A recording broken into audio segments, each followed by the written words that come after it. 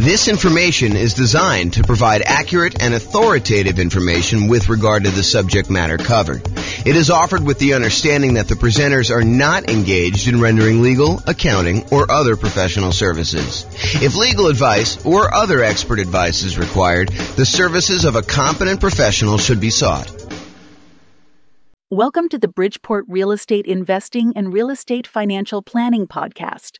Learn all about investing in real estate in Bridgeport, Connecticut with a combination of real estate financial planning and modeling with numbers specific to Bridgeport, plus syndicated, more generalized recordings of live and pre-recorded real estate investing classes. Not all of them specific to Bridgeport. Be sure to stay tuned after the podcast for a message from our sponsors. Well, good morning and welcome, everyone. I am your host, James Orr, and we have a very special class today, a class that is pretty popular, I think, with most real estate investors, especially real estate investors just getting started. And that is all of the low down payment financing options that are available for real estate investors. So that's what we're going to be going over today. Let's get started. So low down financing options. I think a lot of folks come in, a lot of real estate investing folks come in thinking, I need to have 20% or 25% down in order to be able to buy these rental properties. And that's not quite true. While it is true, you probably will need more of a down payment if you're going to buy non-owner occupant investment properties that you're not going to move into. There are a lot of real estate investors that are choosing to buy properties using low down financing options in order to be able to do strategies like nomad or house hacking or things of that nature, or even buying properties like a duplex, triplex, or a fourplex where you can move into one of the units and rent out the other units. So all of those options have low down payment financing options available. And a lot of, especially newer real estate investors, are going to probably gravitate or opt to do those types of strategies. So let's go over like all the different options you have if you're looking for low down payment financing options. And in the previous class, we covered all of the nothing down, the no down payment financing options. Now we're moving to the low down payment ones. And eventually, as you might have guessed, we will go over all of the traditional financing options available for real estate investors. Okay, so let's go over the big list, kind of like big picture groups of all these different loans. And then we'll drill down into a couple of very specific loan programs, and I'll go into some detail on those. So as we discussed in previous classes, the entire creative financing family of options are probably low down financing options. It's possible you could find some of the creative financing options where you can do one with nothing down. For example, you go negotiate with a seller and you get the seller to agree to a nothing down owner carry or nothing down seller financing type of deal. However, I think you're much more likely to run into sellers where they're like, look, I'm willing to do some owner financing, but I need a little bit of money to do XYZ, or I need a little bit of money in order to feel secure in the deal, or whatever you're doing. They may require or negotiate from their position a small down payment. And by small down payment, there's no specific number. So it's not like low down starts at 5% or low down starts at 15%. In my mind, I consider anything less than probably 20% to be low down. Although there is a 15% down non-owner occupant loan program available. And so maybe I should kind of move it back to about 15%. Anything less than 15% down is considered low down, but I digress. Okay, so all the creative financing options, and I'll go over a quick list of what those are here on the next slide, but anything like owner financing, wrap financing, loan assumption, subject to, agreement for deed, the old rent-to-own family of lease option, lease purchase, all of those I would consider to be kind of low down financing options that are available. And you should be able to negotiate a low down payment option there, and in some cases, probably even nothing down. So that's the whole creative financing thing. So private money is the next group of low down financing options. And again, this one could very well be nothing down as well. Private money, in my mind, is slightly different than hard money. Hard money are loans that people in the business of making commercial real estate loans are doing. So someone who is in the business of loaning private individuals or LLCs money in order to be able to go buy properties. Most of the time it's for buying fixed out properties, although there are some hard money lenders that will do like acquisition financing, especially if you're doing some type of like BRRRR strategy or something like that, although that's sort of fixed up as well. But the hard money guys are the guys in the business of doing loans like that. Private money are people that are not typically in the business of making real estate loans, but you happen to know somebody, you have a personal relationship with them, and you ask them to make a loan for you. The most common example I like to use is you're at Thanksgiving dinner and you talking to grandma about what you've been up to, and you tell grandma that you're investing in real estate right now and that you're borrowing this money from a hard money lender, and they're charging you whatever it is, 12, 13, 14, 15, 16, 17, 18, 19, 20% and a couple points in order to do the loan. And grandma's like, I've got $1 million in CDs and I'm only getting 2%. Why don't I loan you the money to do your real estate deals? And you could pay me, 3, 4, 5, 6, 7%, whatever it is that you negotiate with grandma. And grandma wins because she's getting a higher interest rate than she's getting on her CDs. You win because you're no longer paying hard money loans and you're also helping to support grandma. So the thought is you go to a private individual, someone that you have a relationship with, and you ask them if they're interested in making usually secured loans on real estate. It doesn't have to be secured. You can do whatever you want. You can structure this in a number of different ways, but that's typically how private money works. So when you're doing that, when you're talking to grandma or your uncle or your best friend or a business associate from work, or that has got some money in CDs or whatever that they're considering as an alternative investment, then you can go to them and talk to them about what the options are for your particular deal. And I think in a lot of cases, you will be able to negotiate either a low down payment or in some cases, nothing down on those. And again, this is all based primarily on you negotiating. Of course, the quality of the deal obviously helps. I shouldn't say that. Sometimes it's not the quality of the deal at all. It's the relationship. It's the trust you have with that person. But in a lot of cases, the quality of the deal is going to help on those as well. So basically, it's based on your ability to negotiate as to whether or not the private money deal will be nothing down or low down payment, or maybe they want 50% down. And then in those cases, maybe you decide to use them or maybe you decide not to use them. Okay, and so we talked about private money. Hard money is the other option. Again, these are people that are in the business. It's very likely you'll be able to negotiate a low down payment option from a hard money lender. A lot of times they want you to have a little bit of skin in the game, although there are definitely some that are willing to do stuff with nothing down if the deal is strong enough in most cases. So if the deal is really, really good, a lot of times you can negotiate nothing down in the deal.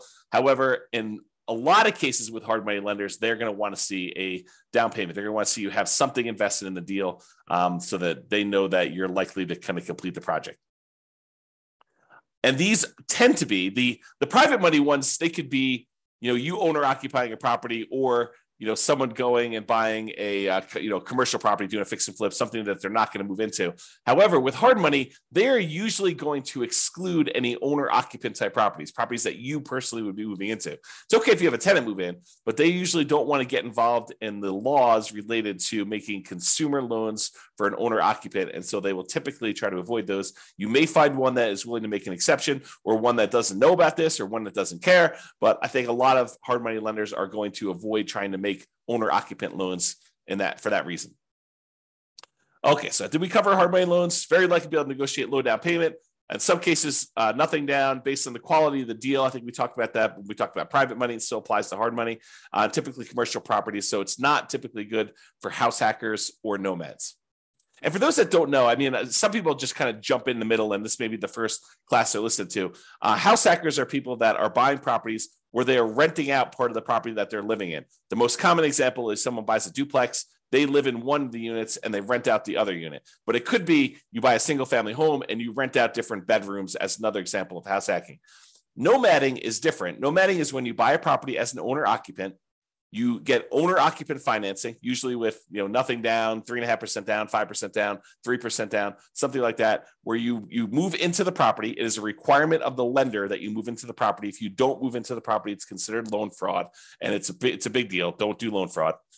So you put 5% down as an example. You move into the property. You live there for a year. The year is a requirement of the lender. When you go and get the loan, they're going to have you sign a piece of paper that says you're agreeing to occupy the property for at least a year. So by signing that document, if you don't stay there a year, that's loan fraud. It's called occupancy fraud. So don't do that. So you live there for a year, but once the year is up, you can take the property and you can then convert it to a rental property, move out, put tenants in the property, and continue the process of buying your next property, probably with 3%, 5%, 3.5% down. Acquire the next property, live there for a year, and then convert that one to the rental. So the nomad strategy is systematically buying a property as an owner occupant, living in the property for at least a year. Sometimes it's longer if you need to save up more for a down payment. Then when you're done living in the property, you convert the previous one to a rental, you buy another owner occupant property, you move in, and you repeat the cycle until you have as many rental properties as you desire. So that is the nomad strategy. And you can nomad and house hack at the same time. Imagine for a minute, you owner occupy into a fourplex, you rent out 3 of the units, and then after the year is up, you move out of the fourplex and you go buy a single family home and you repeat the process. Or maybe you buy a single family home, you get roommates while you're living there for the first year. And then once the first year is up, you move out, maybe you bring your roommates with you, maybe you replace yourself with another roommate where you were living or whatever you decide to do. But that is the idea behind nomading and house hacking at the same time. Okay, so a lot of the no and low down financing options, the traditional ones, the kind of more conventional, go to a mortgage broker type of loans you're going to get, are good for house hackers.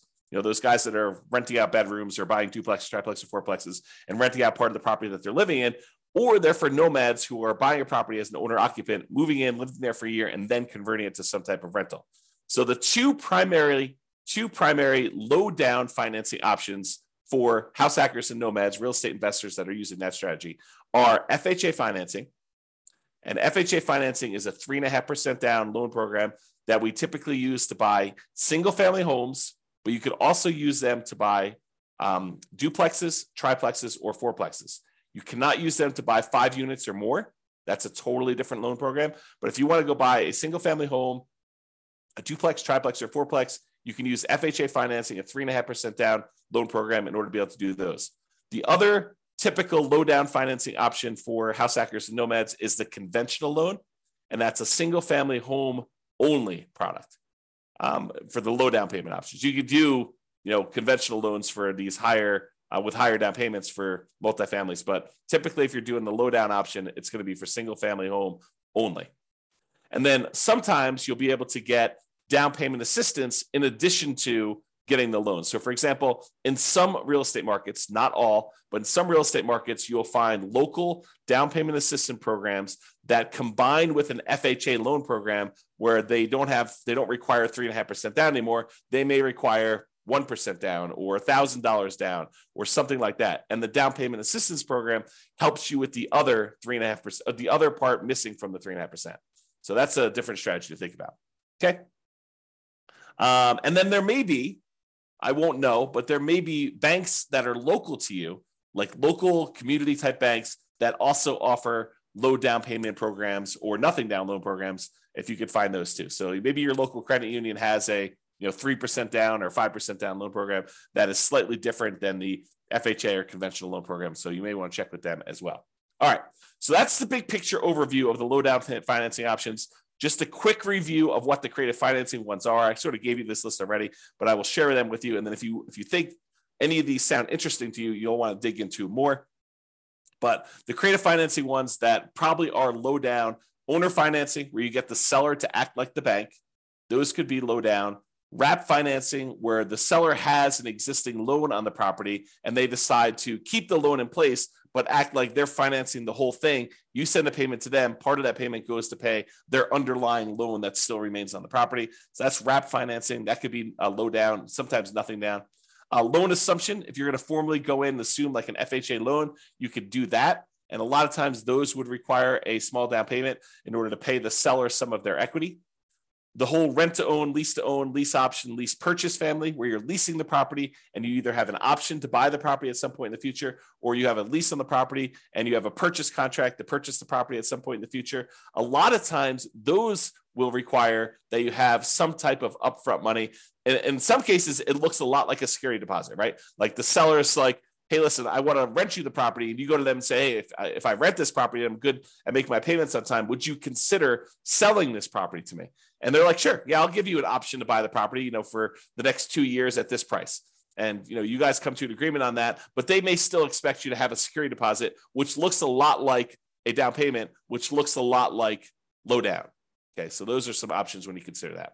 Then the whole agreement for deed, bond for deed, contract for deed, installment land contract, family of kind of creative financing options. And I think a lot of those sellers are going to want you to have a little bit of money in the deal as well.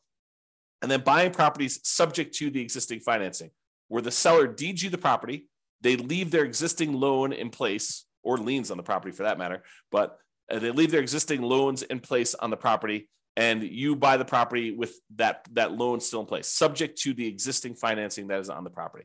And in those cases, I think some of the sellers are going to negotiate some type of low down payment on those as well. Okay, so that's sort of the creative financing family of options and how they kind of relate to being low down. All right, so let's talk about two different loan programs, the FHA loan program, which we'll talk about in detail here, and then the conventional loan program. So we'll go over just a little bit of detail about these. Of course, the place to actually get the information on this is to go talk to your lender. So if you think you're going to be doing the FHA loan program, I give you some really basic information. I'm not a lender, and you're going to want to go talk to your specific lender and get the most current up-to-date stuff, because this stuff can change. I'll kind of point out a couple of recent changes that my lender told me about. Matt Weaver from Excel Financial provided me some updated information on the conventional loan program here just a few minutes before I made this presentation.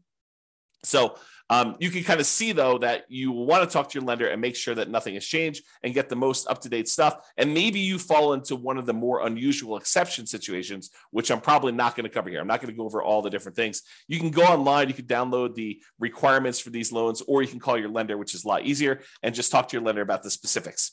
All right, so the FHA loan, Federal Housing Administration loan, FHA, it is what I would refer to as nomad approved. I like these loans for nomads who own properties, especially if you're a nomad buying a duplex, triplex, or fourplex. Of course, you can do house hacking with this as well. So it's usually 3.5% down. You can put more down. The terms of the loan will probably improve if you put more down. The PMI may change. When the PMI falls off, may change. So the 3.5% down is the minimum you can do. And a lot of folks are going to choose to do the minimum in this particular case. So 3.5% down for an FHA loan. It is usually a fixed rate loan with private mortgage insurance, what FHA loans call mortgage insurance premium, MIP. So PMI is private mortgage insurance. It's insurance that you pay to protect the lender in case you default. So the lender really says, look, I'd prefer it if you put 20% down. But you say, look, I don't want to put 20% down. They're like, okay, well, I would be still willing to make you the loan if you put less than 20% down, but I need to feel protected. Usually I feel protected when you put 20% down. That way, if you decide not to make payments and you default and I have to foreclose, then I'm likely to get all my money back. But if you only want to put 3.5% down, then if you default and you don't make your payments anymore, I might be forced to foreclose on you, excuse me, and I might actually have to take a loss on the property. I'm going to put myself on mute for a second and cough to clear my throat. 1 second. Okay, I'm back. And I'll take a sip of water as well. So the lender says, usually I'd like you to have 20% down. In this case, you don't want to put 20% down. You only want to put 3.5% down. So I'm willing to still make you the loan. But what I want you to do, I want you to pay this third party, this insurance company that will insure me in case you default and I have to foreclose and I don't get all my money back. And so you're paying for an insurance policy because you chose not to put 20% down to protect the lender who would have preferred you to put 20% down. But since you didn't, they're willing to make you the loan as long as you have insurance that protects them in case you default and they have to foreclose. That's what PMI is. And so in this case, the mortgage insurance premium that comes with FHA loans, it's a little bit different than the typical mortgage insurance, the private mortgage insurance that you get with conventional financing. What's different is when you put 3.5% down, the mortgage insurance premium never goes away. With conventional financing, a lot of times when you get below 80% loan to value, that mortgage insurance payment that you're making each month would go away. So once you get to a certain point where the lender now feels protected and they no longer need the insurance, you no longer need that, make that payment. With FHA, that doesn't happen. With FHA, the mortgage insurance premium remains there for the life of the loan. So in order to get rid of it, you'd either need to sell the property or change the financing you have on the property, either pay off the loan completely or refinance out into a different loan product completely. Okay. So usually with FHA, 3.5% down, they're going to require some type of PMI on the loan, and it can't be canceled. You must refi the loan to get rid of it or sell the property or pay it off in order to get rid of PMI. Usually it's 640 plus credit scores. However, there are some exceptions for FHA that you can go down to 580 in some cases. So this tends to be the loan product that if a client's got some credit challenges, the lender is probably going to suggest, because it tends to be the loan product you can get where the interest rate doesn't get impacted by low credit scores. Although maybe that's changed, you go check with your lender, but that's my understanding. If you happen to have had a bankruptcy, it's a 2-year waiting period since your bankruptcy filing in order for you to get an FHA loan. If you've had a foreclosure, it's typically a 3-year waiting period for you to be able to get an FHA loan. So if you've had a bankruptcy and or foreclosure, realize that you're going to be waiting either 2 or 3 years, depending on which one was and kind of the later of those dates, if you kind of think about it that way. If you're like, hey, James, does this start when I file my bankruptcy, or my bankruptcy is kind of discharged, or when it goes to court or anything like that? I don't know the answer. Go talk to your lender and find out exactly when that happens. Okay.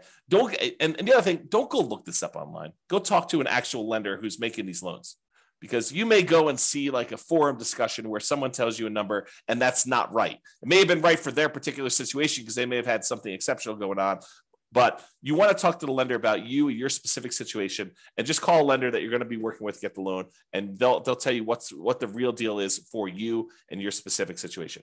Okay. So we talked about bankruptcy, foreclosure, we talked about credit scores. For FHA loans, you must owner occupy the property. You must move into the property. You must live there. So if you're getting a single family home, you got to move into the property. If you're getting a duplex, triplex, or fourplex, you need to move into one of the units. So you could buy a duplex and move into one side and rent out the other. You can move into a triplex, move into one side and rent out the other 2 units. You can do a fourplex, do the same thing. Okay. They do have maximum loan amounts by county. So realize you may be limited in the most you can go to with FHA financing with these maximum loan amounts. You can typically only have one FHA loan at a time. There are exceptions to this. For example, I think if you inherit a property and your parents or whatever it was, whoever is passing the property on to you, they had an FHA loan, you can have 2 in place at the same time in that particular case. You could also, my understanding is, if you move to a different city and the distance is more than, I don't know, whatever it is, I'm going to make it up, but go check with the lender, 100 miles. If you move 100 miles away, you can get another FHA loan in a new city. But again, check with your lender. There may be more exceptions, but most of the time you can only get one FHA loan, which is frustrating for some people who come into this for the first time. They're like, I'm going to go buy 10 fourplexes and I'm going to get FHA financing on each of them. Maybe not. That's going to be tricky to do. It's going to be really hard to do. Is it possible? Maybe. Maybe if you hit all the exceptions and you move 100 miles away and you buy another fourplex, and you move 100 miles away again, buy another fourplex, and maybe you get married and your spouse has a couple and they did the same thing, or who knows, right? Like, could you get 10 fourplexes with FHA loans? Maybe, but I would not plan on it. Usually we plan on doing one because that's usually the limit. There is a version of the FHA loan that allows you to finance repair costs. So if you're buying a property, you're trying to do like a BRRRR strategy, although it's not exactly a BRRRR strategy because you're borrowing the money up front, but sometimes that strategy where you're going into a property that needs work and you are looking to borrow the money to do the repairs, like you found a property, but it's just really a wreck. And you still want to do 3.5% down. There is a FHA 203K program, which allows you to include repair costs in the FHA loan. Now, for those of you that are handy thinking, I'm just going to do this and I'll pocket the difference because I'll do all the work. Nope, they've already thought of that. So it does require that you have third-party contractors do the work. You're not allowed to do the work yourself. And the FHA escrows the money and they release it to the contractor as the work is done. So if you're going to do that 203K loan program, go talk to a lender, get all the details, and find out exactly how that all plays out. But realize it's going to be hard for you to do the work yourself. And again, I think I mentioned this on the other slide, but there is some down payment assistance often coupled with FHA. It may not be available in your local marketplace, but if your local marketplace has down payment assistance programs, you may be able to use this in conjunction with your FHA loan so that part of the 3.5% is covered by some type of down payment assistance program, whether that's a loan or a grant or something like that. You have to go find out what the details of your specific program are, but a lot of times they're combined with the FHA loan program. And if you're trying to get the seller to help cover some of your closing costs, the FHA loan, I believe, has up to a 6% of the purchase price as a possible seller concession. So if you're able to negotiate to get the seller to contribute some money to help cover your closing costs, which means you're buying the property at a discount, essentially, unless you're raising the price by that much. You're getting the seller to agree to contribute some money towards your closing costs. You could do up to 6% of the purchase price in order to get that on an FHA loan. There's a limitation to max out at 6. Usually we're not anywhere near that, just so you know. All right, so that's the FHA loan. Now let's talk about conventional financing.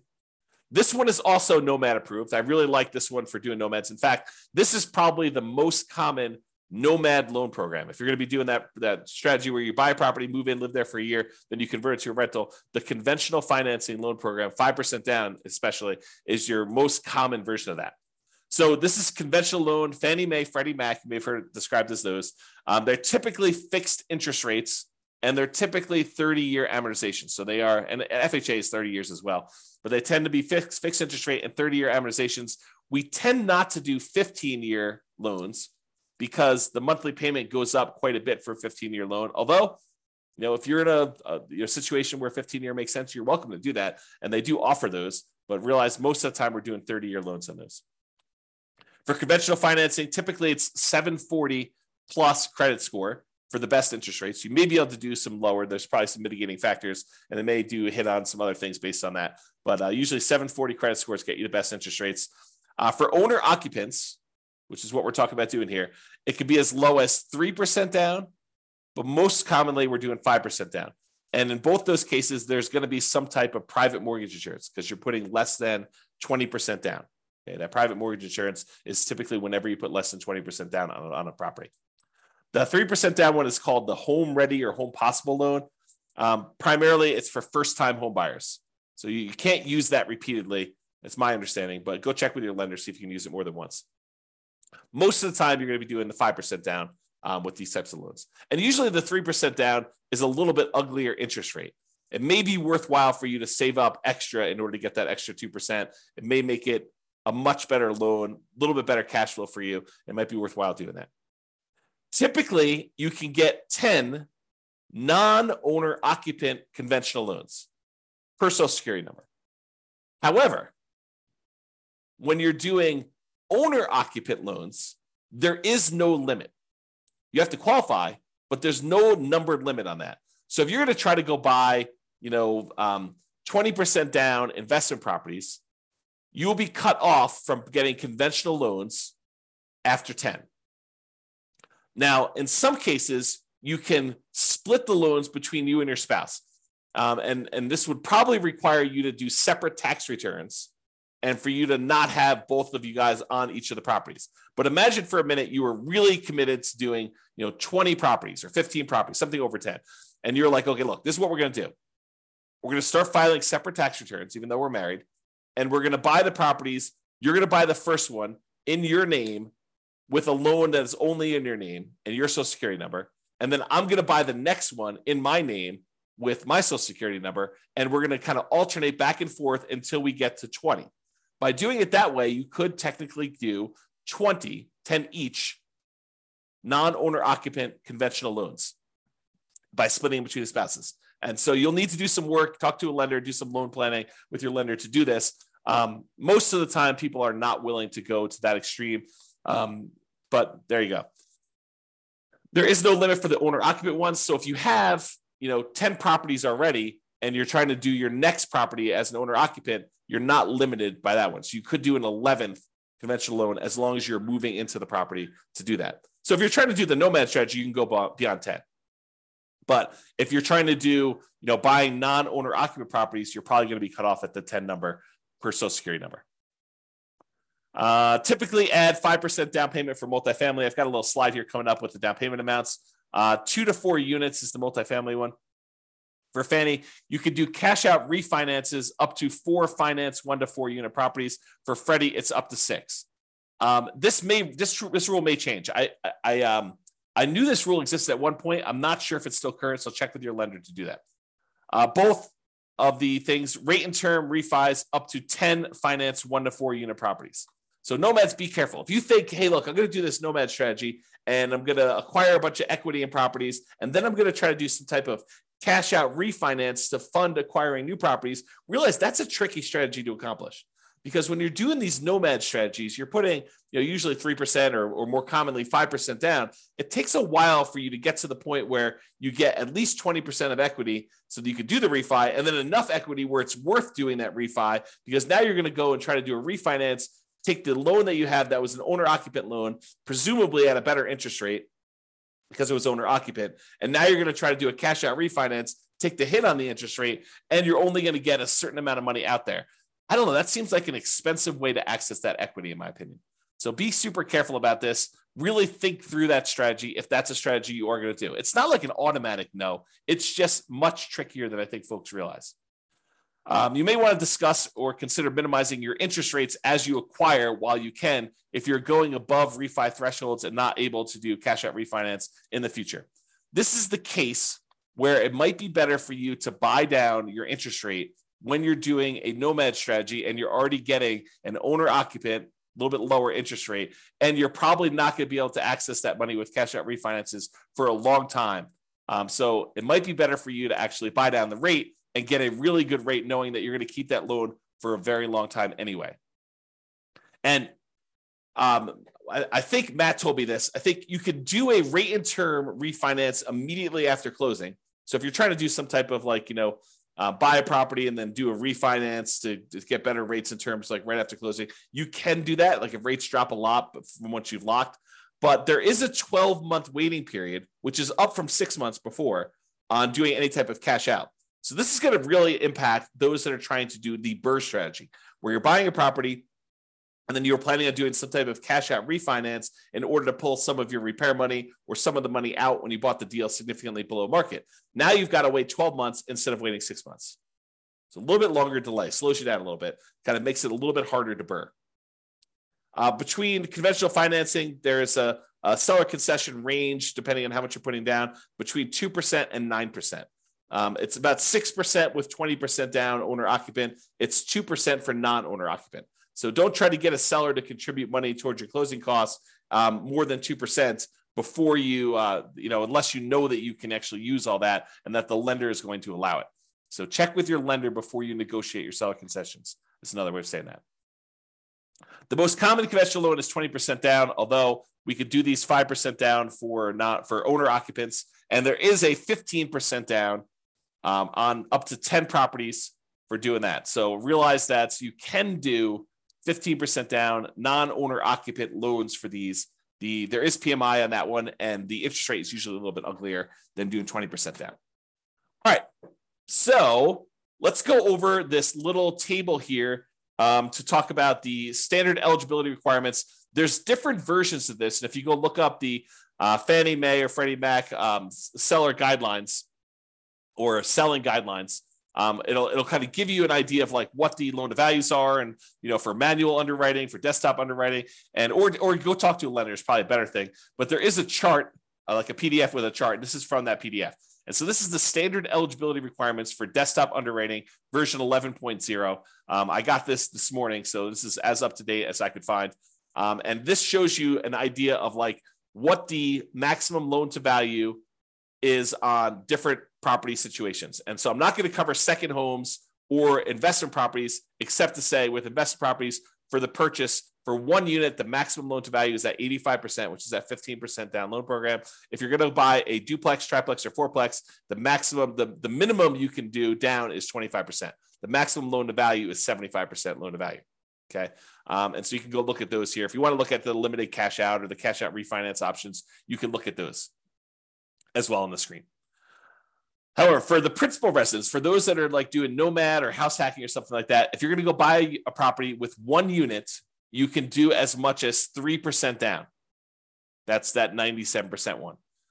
For adjustable rate mortgages, you have to have 5% down. But for fixed rate mortgages, you could do 3% down on those. If you're doing a duplex, you could do 15% down if you're going to move into the property. If you're going to do 3 or 4 units, a triplex or a fourplex, you have to put 25% down in order to owner occupy the property there. Okay, so that just gives you an idea of what the loan to values are, the maximum ones are for those, and you can go look at them. All right. So in conclusion, there are a number of low down payment options from the creative financing family to private loans, to hard money loans. And there are other options, more traditional, conventional options for owner-occupant financing as well, okay?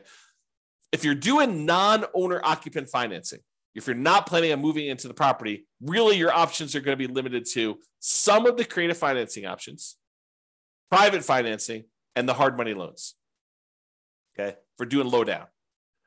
For all but the hard money loans, there are probably also good options for house hackers and nomads. You're probably not going to be able to do a hard money loan as a house hacker or as a nomad. There probably are some exceptions to this, but that's a good general rule. Now, there may also be local low down payment options as well from local banks, but the two mainstream low down payment programs for traditional financing are FHA and conventional financing. FHA is 3.5% down. There's a conventional financing 3% down loan, and there's a 5% down one, which is the much more common one that we typically are using. And these tend to be really good for house hackers and nomads. All right, that's all I got for you. I hope you enjoyed the presentation. Thank you, everybody. I will talk to you soon. Have a great day. With home prices up, mortgage interest rates up, and rents up, but not quite enough to counteract the higher prices and interest rates, cash flow on rental properties in Bridgeport is harder than ever. Book a call with the Real Estate Financial Planner to apply our proprietary 88 strategies to improve cash flow on your rentals. See the show notes for a link to schedule your call and improve your cash flow today. If you're a real estate agent, lender, or professional in Bridgeport that wants to help our real estate investor listeners, consider reaching out to learn about collaboration opportunities with this podcast. We'd love to add more value to our listeners by having you assist our investors buy, sell, and finance their real estate investment. See the show notes to schedule a call to discuss collaboration opportunities.